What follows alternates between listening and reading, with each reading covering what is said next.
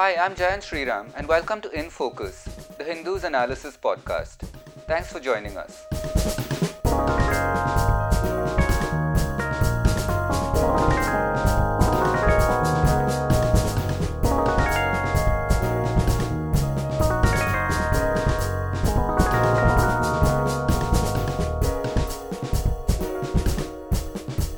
In this episode, we follow up on a report that we carried in the paper last week, and that merits a deeper discussion on an important legislation that is being discussed in Parliament right now.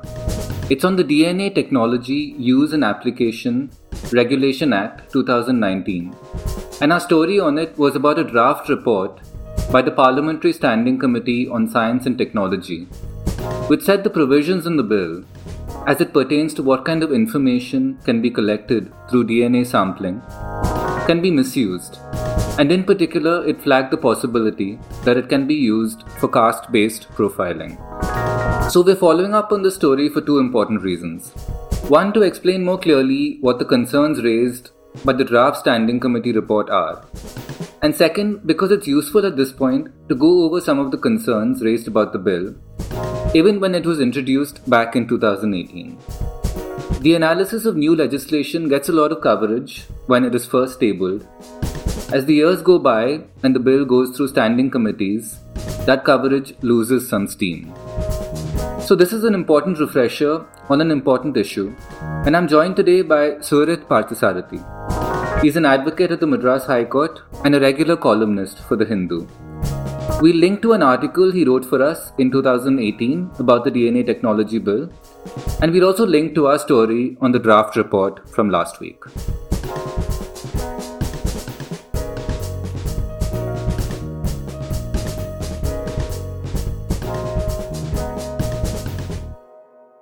Suhrith, thanks so much for joining us once again. Welcome back to the In Focus podcast. Thanks for having me, Jayant. Right. So let's just start by understanding why a bill like this is needed and what it hopes to achieve. So, for instance, the US, I read, has a bill on the use of DNA going back as far as 1994, and 60 other countries have similar legislations. So, what is the need for legislation on regulating the use of DNA, and why is it needed in India?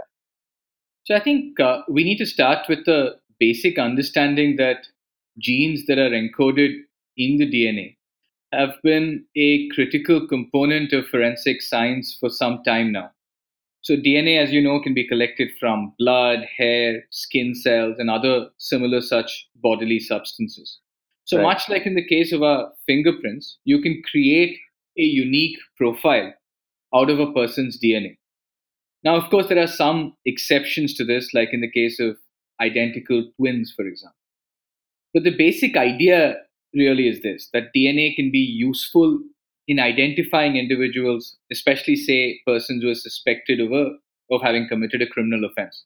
So, criminal investigators and the law enforcement finds all of this quite appealing because even a small amount of genetic material can suffice in creating this profile and therefore trying to secure a match. Now, some of this uh, theory is contested because around the world, as you know, DNA evidence has helped exonerate a number of innocent people from wrongful conviction. It's helped find the guilty party in complex investigations. But there have also been cases where DNA evidence has gone wrong. But the fact really is this. Now, if DNA evidence is collected, then on the face of things, there is a violation of fundamental rights. There's a violation, certainly, of the right to life and personal liberty. Now, the Constitution, as you know, stipulates that this right to life and personal liberty can only be restricted by legislation. And that legislation needs to be a reasonable one. It has to be proportionate to the demands of the state, and it cannot impose an unreasonable burden on a person's freedom. So, this is why we need a law that will help regulate the manner and the circumstances in which the state could potentially collect different kinds of biological material from a person. But there's also one other reason for this. In 2005, India's main sort of procedural criminal code, which is the Code of Criminal Procedure, that was amended. And what that amendment did was it authorized investigating officers of a crime to collect a DNA sample from an accused with the help of a medical practitioner. So, on the one hand, you have a piece of legislation that authorizes the collection of DNA sample, but you have nothing in that law or in our other laws, in, say, the Evidence Act or in any other law, which tells law enforcement how to go about this, the safeguards that we need in order to protect the sanctity of the material collected. And so, this is really the reason why we need a law. But what we've seen is that every iteration of a bill that we've had in the past several years that have aimed at regulating the use of DNA, they've really been a disaster because none of them have shown even a basic understanding of the constitutional rights that are at stake here. Right. And those constitutional rights, I think the one I want to really touch on is, what are the concerns here about how the collection of DNA violates privacy laws? Because that's, the right to privacy is perhaps the legal topic that's been most recently under discussion. There have been judgments on this recently. So how does, how does it balance out with the state's need to collect DNA for effective administration of justice? Yeah, so as you said, in 2007, as we're all really quite well aware by now, a Yeah. 9-judge bench of the Supreme Court in Justice Puttaswamy's case, it declared that the Constitution recognizes a fundamental right to privacy, that this right to privacy is implicit in the guarantee of a right to life and personal liberty. And what the court also did there, through the sort of plurality of opinions that it delivered, was to recognize various different dimensions of this right. And one of those dimensions that it spoke about in the context of the right to privacy is the right to privacy over our bodies, a right to bodily integrity, if you will. So, even assuming for a moment that a mandatory collection of bodily substances from a person doesn't impinge on the right against self incrimination, which also the Constitution guarantees, and I'll come back to that later. Now, there's no question here that collecting bodily substances would, in and of itself, violate a person's right to bodily integrity and therefore his or her right to privacy. So, therefore, the moment you have an action which violates a fundamental right, and in this case, the right to life and personal liberty under Article 21, that can only be done through legislation. And that legislation, as I said earlier, will have to be a just, fair, and reasonable one. In fact, in 2012, Justice A.P. Shah, the former Chief Justice of the Madras and Delhi High Courts, he headed a committee which expressly found that a person's basic liberties will be violated by a compelled extraction of DNA from his or her body. So, as I said again, the right to privacy, even assuming that it is infringed, it doesn't mean that the government cannot, under certain circumstances, gather DNA evidence. What it does mean is that any collection of this evidence, any collection of data, ought to be made under a legislative regime which is guided by principles of necessity and proportionality. The state must show us that there exists a legitimate and rational reason for extracting DNA evidence. And again, the extent and scope of this extraction of the evidence, the use of this evidence, it shouldn't disproportionately contravene a person's right to privacy. So these are the legal principles that need to be kept in mind when you're trying to achieve the balance that you spoke about. That is the balance between, I actually wouldn't speak of this in terms of balance as much as I would in terms of the sanctity of the fundamental right. So in order to ensure that the fundamental right is not infringed, the legislation needs to sort of keep in mind these principles of necessity and proportionality. Right. Just a quick note before we proceed. Suhrith, I think you may have mistakenly said that the Puttaswamy judgment was delivered in 2007. It's 2017, yeah, right? sorry, I meant 2017, August 2017. Right. I'm sorry. Right. So let's just proceed with that correction. And just coming now again to back to the question, some of the problems with the DNA bill. So as you very succinctly noted in a previous article for the Hindu, which we will link to along with this podcast. Now, the world over, DNA collected from a crime scene is matched against a set of stored profiles. So, anybody who's watched any kind of crime show, US based crime show, or wherever else, would be familiar with this process. You get DNA and then it's run through this system and you get matches, etc. So, but as you've noted, India's bill sort of seeks to make the DNA collected, the DNA bank, available for a slew of unconnected purposes, including its use in civil cases. So that is, I think, something that people may not really understand the sort of dimensions of. What are the issues with this? Right. I mean, the bill in its present form has plenty of problems. I mean, the idea behind a DNA bank is to Hmm. help match and compare samples collected from a crime scene against a set of stored profiles, right? So this, it is believed, would help in the identification of a potential suspect in a criminal investigation. Yeah. But what India's bill, as you say, what it seeks to do is to make this DNA bank available for a number of unconnected purposes, including, as you said quite correctly, permitting its use in civil cases. So consider the consequences. Let's say a person is wrongfully accused of a crime, let's say for speeding a vehicle over permissible limits, right? And he's compelled to give his genetic material, his sort of bodily substances or whatever it might be, and that is then stored into this DNA bank. Now, what happens when this evidence is used against him later in a completely unconnected proceeding of a purely civil nature? Let's say a family dispute that he might have over custody. So, so therefore, there are really serious implications in terms of how this DNA bank might be used. And given that in India, even illegally obtained evidence is admissible in a court of law, so long as the person who's trying to, press this evidence into service, so long as he or she establishes the relevance and genuineness of this material, the bill simply, fails to place any sufficient checks on the actual use of the DNA evidence, which might well be collected even in breach of law. So this makes the entire process, I think, quite frightening. What's also, rather more dangerous is that the bill also allows DNA evidence to be used for any other purpose that could be subsequently specified by way of regulation. So this really allows for illimitable power. So what you have is a scenario where the state tomorrow might bring about a set of regulations or a set of rules through purely executive notifications, which will allow it to use DNA evidence for all kinds of purposes. So it's been reported, for example, and I mentioned some of this in my article, that the Center for DNA Fingerprinting and Diagnostics, whose director will occupy an ex officio place in the DNA Regulatory Board, he already seeks information on a person's caste during the collection of genetic material. So I think you can see the kind of dangers that are inherent in gathering this kind of data. There's all kinds of profiling possibilities that emanate out of the collection and use of the DNA bank for these kind of almost illimitable purpose. Right. So yeah, coming to the question of, as I mentioned in my introduction, the article that we carried in the Hindu last week does kind of flag this possibility of caste-based profiling. That was the headline of the article. There are many other concerns raised by the Parliamentary Standing Committee, and that's an article that we'll also link to, of course, with this podcast. But just another technical term, Surit, that you had covered in your article again. But so in India's draft law does not restrict DNA profiling to the use of non-coding DNA.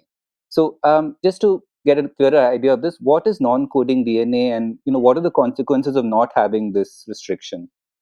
Yeah, so worldwide DNA protection laws really only permit the collection of non coding DNA. And this non coding DNA represents those components of the DNA that do not encode protein sequences. And this is really the commonly used international standard, which is that uh, there is a prohibition on the use of those parts of the DNA which code for personal characteristics. So, such as, you could quite easily glean a person's medical condition, for example, were you to collect coding DNA.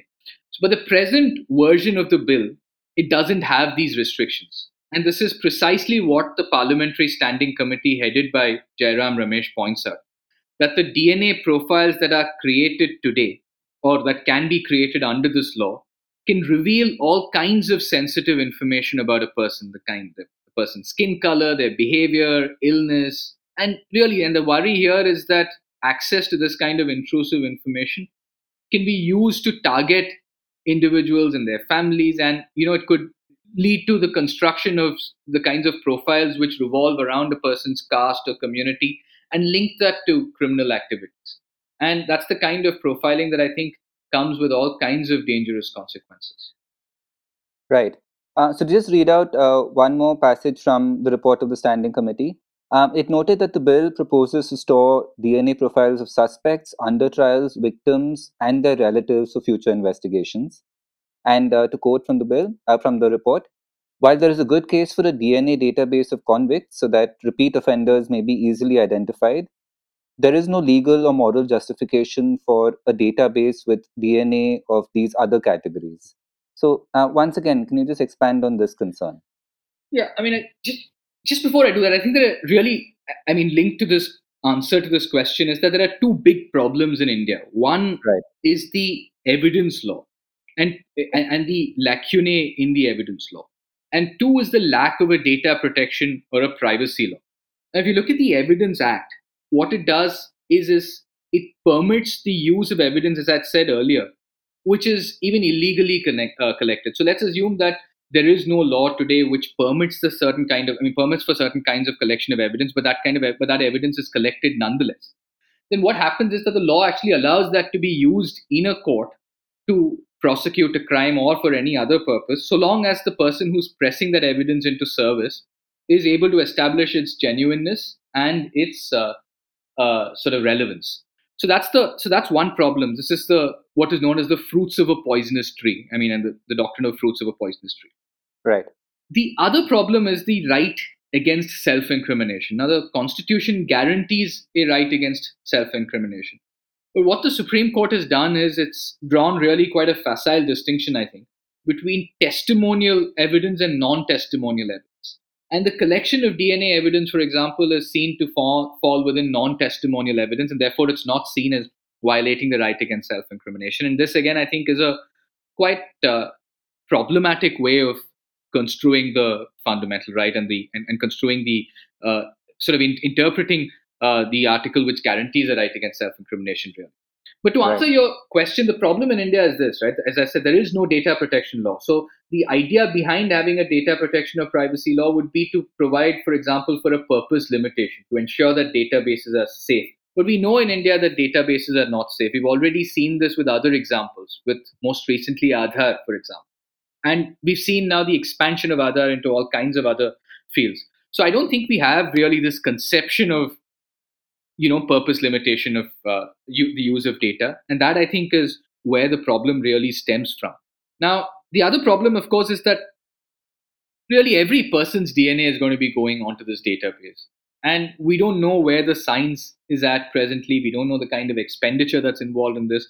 We don't know the capabilities of our police. We don't know if they're kind of quite advanced enough in the use of forensic science to grapple with these kinds of issues. So, given all of that, to say that the DNA bank or the kind of data that is stored in this DNA bank can be used not just to look at repeat offenders, but can be used really for any other purpose, I think is to open a kind of Pandora's box that we don't know where it will lead us to. And the consequences can be quite damaging, deeply damaging for the idea of a right to privacy in India.